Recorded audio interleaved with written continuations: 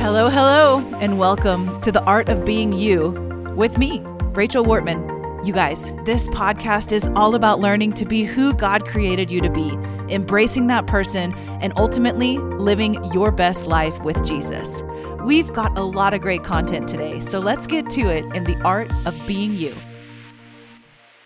Welcome to the podcast, everybody. Welcome to The Art of Being You. Today, we're going to talk about the fear of the future, or what it looks like to journey into the unknown and do that with confidence.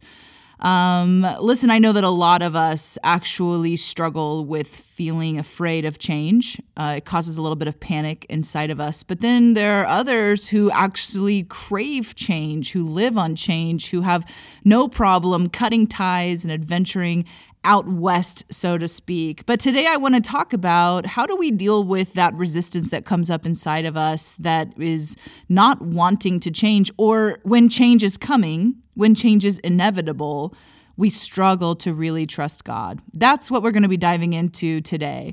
You know that scripture in Proverbs 31 that she laughs at the days to come, right? That she laughs at the future kind of thing. And I'm paraphrasing because I don't have it in front of me to read to you. But that ideal is what we're all looking for, I think. That when we think about what is to come, that there's a levity inside of us. When we're worried, when we're stressed, it's very hard to laugh, right? To genuinely laugh. To be lighthearted enough to laugh means that we are expecting good things. A lot of us are not expecting good things when we think about the future. We shared a couple of episodes ago, I think it might have actually been last year, about the idea of a foreboding spirit and what it means to be living under this sense of impending doom around every corner.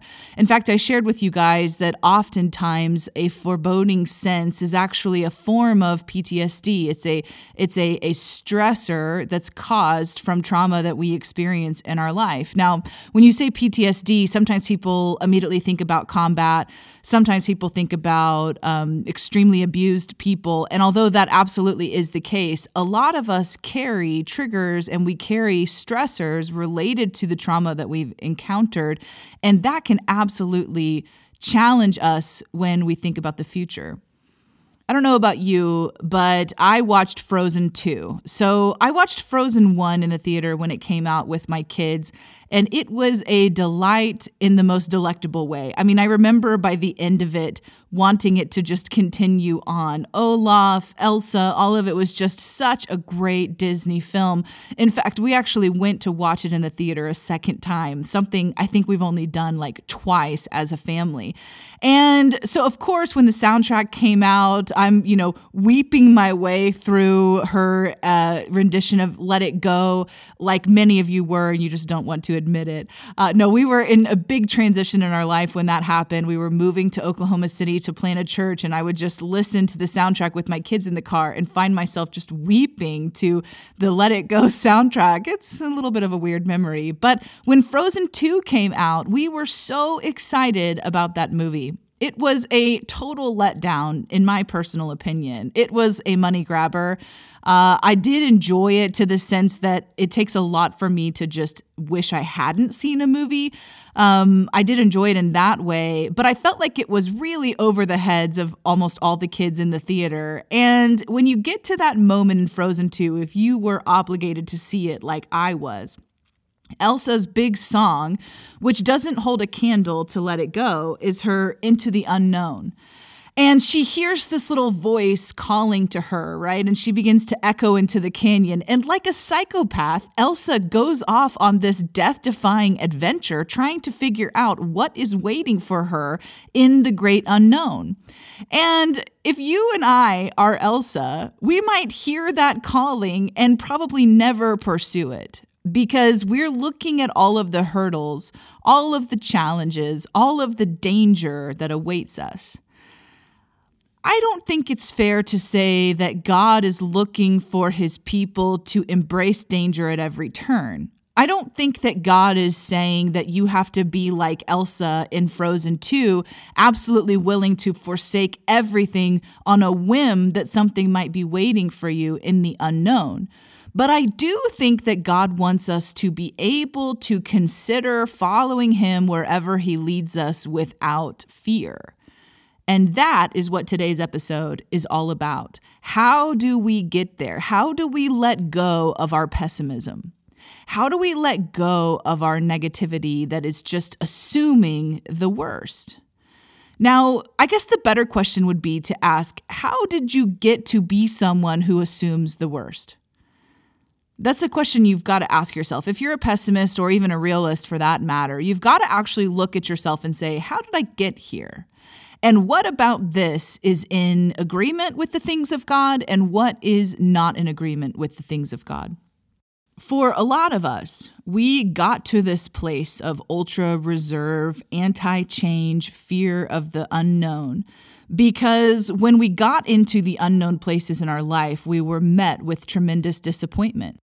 How many of you would say that you are prone to wanting to be in control? You're prone to needing to feel in control, to be the one to make the decisions, to be the one to know what's going to happen. If that's you, probably you are in control because you are actually afraid of something.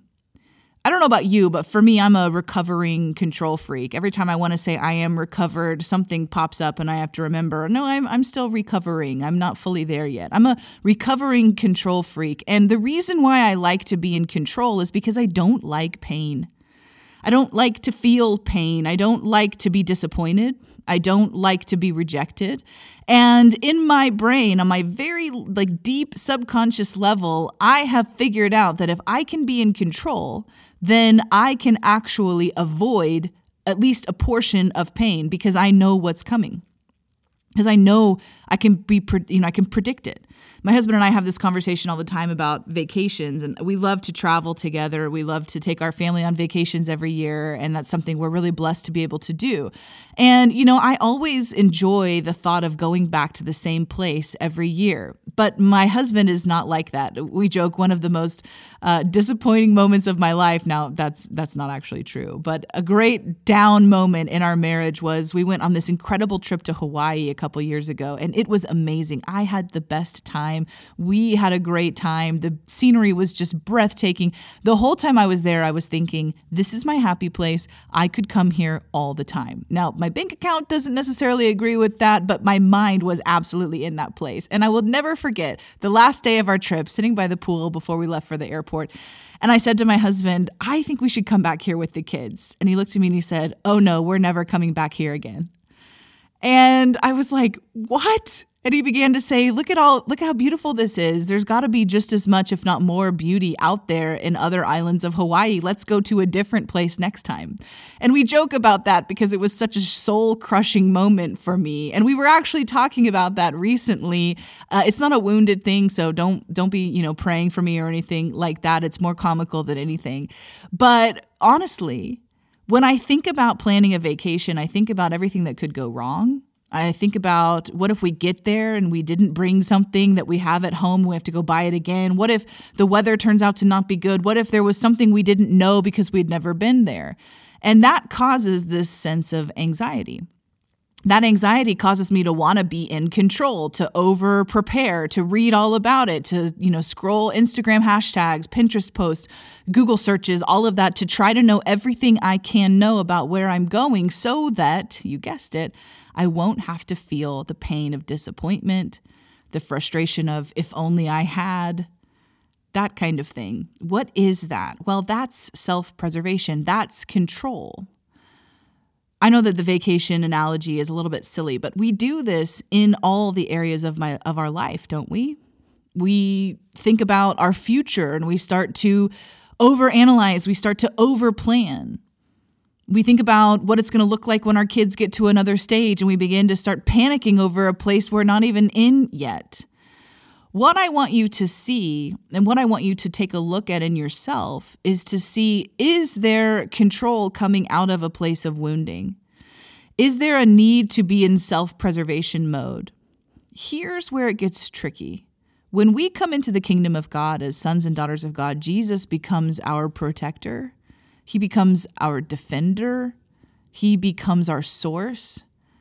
And if we're not careful, we actually boot him out of that role in favor of our own self-preservation, in favor of protecting ourselves for fear that God might not. When we think about responding to the melodic call that Elsa was hearing, listening from the mountains, when we think about God whispering something to us, change is coming, come on an adventure with me, what is it that rises up inside of you? And is it self-preservation? I don't know about you, but we've got to deal with that place in ourselves. Here's where I think it's rooted. It's rooted in the belief that God is not capable of picking us up if we fail. Now, you might say to me, Rachel, I don't consciously think that. And I would say that's fair. But I want you to do a little bit of thinking. Because when we slip into self-preservation mode, what we're doing is saying, I've got this, God. I've got it. You don't need to help me with this. I can protect myself. But once we're in that mode, we're not receiving from his flow anymore. We're not centered in his presence anymore. This is why it matters. The Proverbs 31 woman, who is sort of like the pinnacle woman for us to be like, and in case you're wondering, she was a savvy businesswoman. She cared, for her family. She dressed well. She dressed her kids well. I mean, this was a lady who had a lot going on. This is someone who we should want to be like, ladies. This is nothing confining about that whatsoever.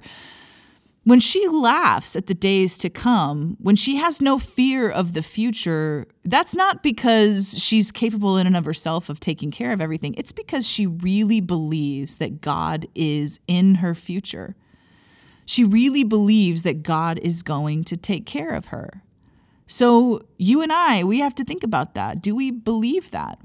When we look at the current world events, when we look at how difficult life has been over the last 2 years, I don't know about you, I think I'm a slow processor, but in the last 2 months, all of the stress of COVID has been catching up to me. It's like, I think I was just telling myself all through 2020, we've got this, another couple weeks it'll be over, and all of a sudden it's 2021, and I'm going, I need to process that. I sort of wishfully thought myself through it, and now I'm kind of like, and having to step back and de-stress a little bit about it. When we think about everything that we've been through just in the last 2 years, it can be easy to begin to panic when we think forward. But listen, here's what I want you to hear me say. God is waiting in your future as present as he is in your present tense right now. And he is more than capable of taking care of whatever will come your way. Here's what gets tricky. When Jesus taught us to pray in the garden, the disciples asked him, how should we pray? And he goes into what we now know as the Lord's Prayer. He says, give us this day our daily bread. When we look in the Old Testament and the Israelites were coming out of Egypt and they needed food, God gave them daily manna on the ground. If they tried to keep it, it wouldn't keep. If they tried to collect some on a Monday afternoon to store over for Tuesday or Wednesday so they didn't have to go out and work again and get it, it wouldn't work. Only on the Sabbath they were allowed to collect 2 days' worth of manna. It wouldn't spoil on that day, but it would spoil on the other day. Why does this matter? Because the daily bread is a principle of the kingdom of God, that God will give you what you need when you need it. When we set out on the journey, we don't always have everything that we need, but we're also not in need yet. Does this make sense? It's like as we're going and following Jesus and moving forward and charting new territory and doing something new, it's very hard to understand how God will come through for us in that moment. But that's because you haven't been in that moment yet. We have to live from the place that God is always, and really always is the best way to say it, he is always going to provide whatever it is that we need.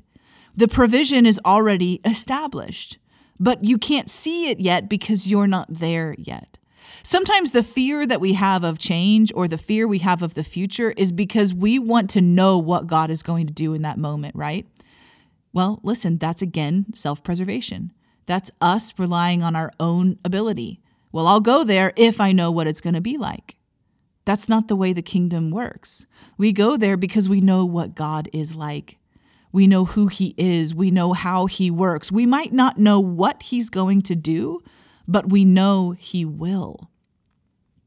It's a really challenging thing to think about if God is big enough to pick us up, if God is big enough to reestablish us if we fail.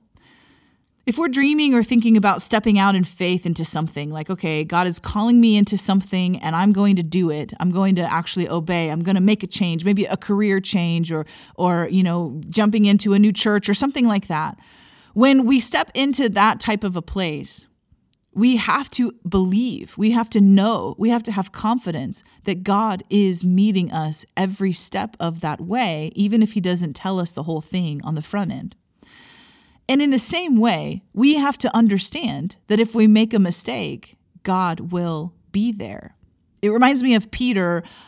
Peter has a colossal mistake, right? When he denies Jesus 3 times. One of the things I think we overlook is the stress that Peter was under that night. Here he's sitting at this table and he's watching all the stuff go down at the Last Supper, and he's learning that Judas, one of their, inner circle people, is about to do something irrevocably stupid. And then not only that, Jesus, his Lord, his master, his best friend, tells him, "You're not even going to know me. You're going to deny me." And I can just imagine Peter going, "I can't even imagine what you're saying. That cannot be true." But then here's the part we often gloss over. Just a few moments later in the garden, Peter fails by not being able to stay awake with Jesus. If you've ever failed somebody, it feels horrible. It feels horrible. I've been failing my kids a couple times over the last few weeks. It's been the most aggravating, frustrating thing of my life. I forgot to bring my son lunch one day. Hopefully this isn't like lifetime wounding for him, but I just totally forgot. Actually, that's not entirely true. I didn't forget. I forgot to clarify with him which day I was coming. And so he thought I meant that day and I wasn't. I am pretty sure I forgot to buy my kids yearbooks. Also a horrific feeling if you're a mom and you've got little kids in elementary school. I've failed my kids some, and it lingers with you, right? It stays in your mind. It kind of creates this fog around you. So here Peter is dealing with an impending failure, and then he has failed Jesus by falling asleep in the garden. I think in the fog of that failure, when the army comes with Judas and Judas betrays Jesus with the kiss and Peter lops the guy's ear off, another failure in the same night, I think Peter is reeling. I think he's in a huge funk. I think he's like going, "What the heck is happening to me?" And just a few hours later is when he denies Jesus 3 times. Talk about a 1, 2, 3 year out situation.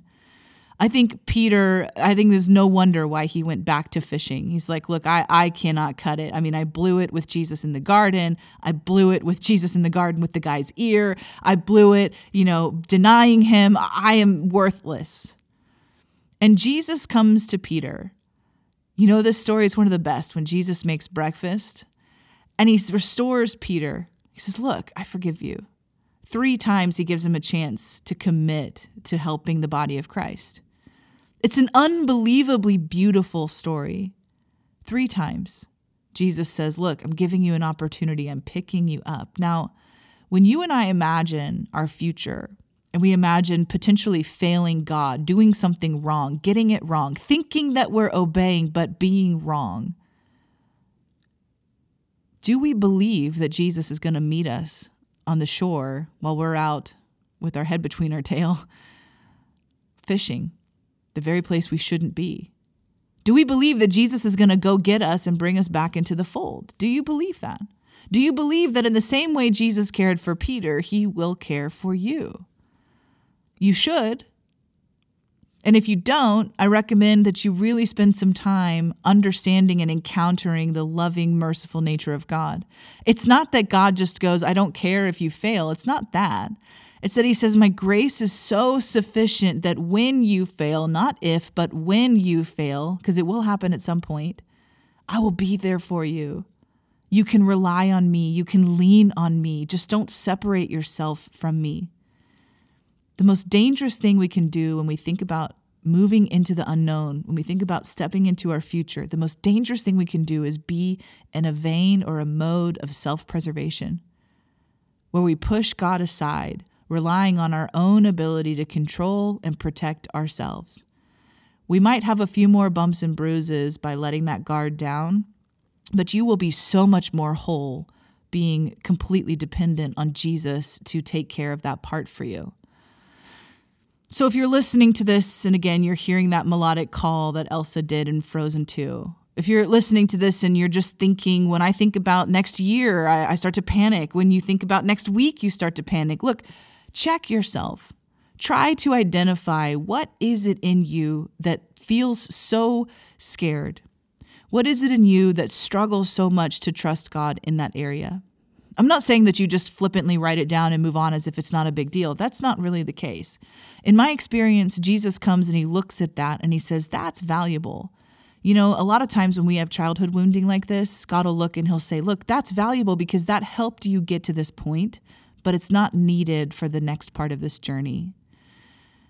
Listen, friend, you don't have to be in control in this next leg of your journey.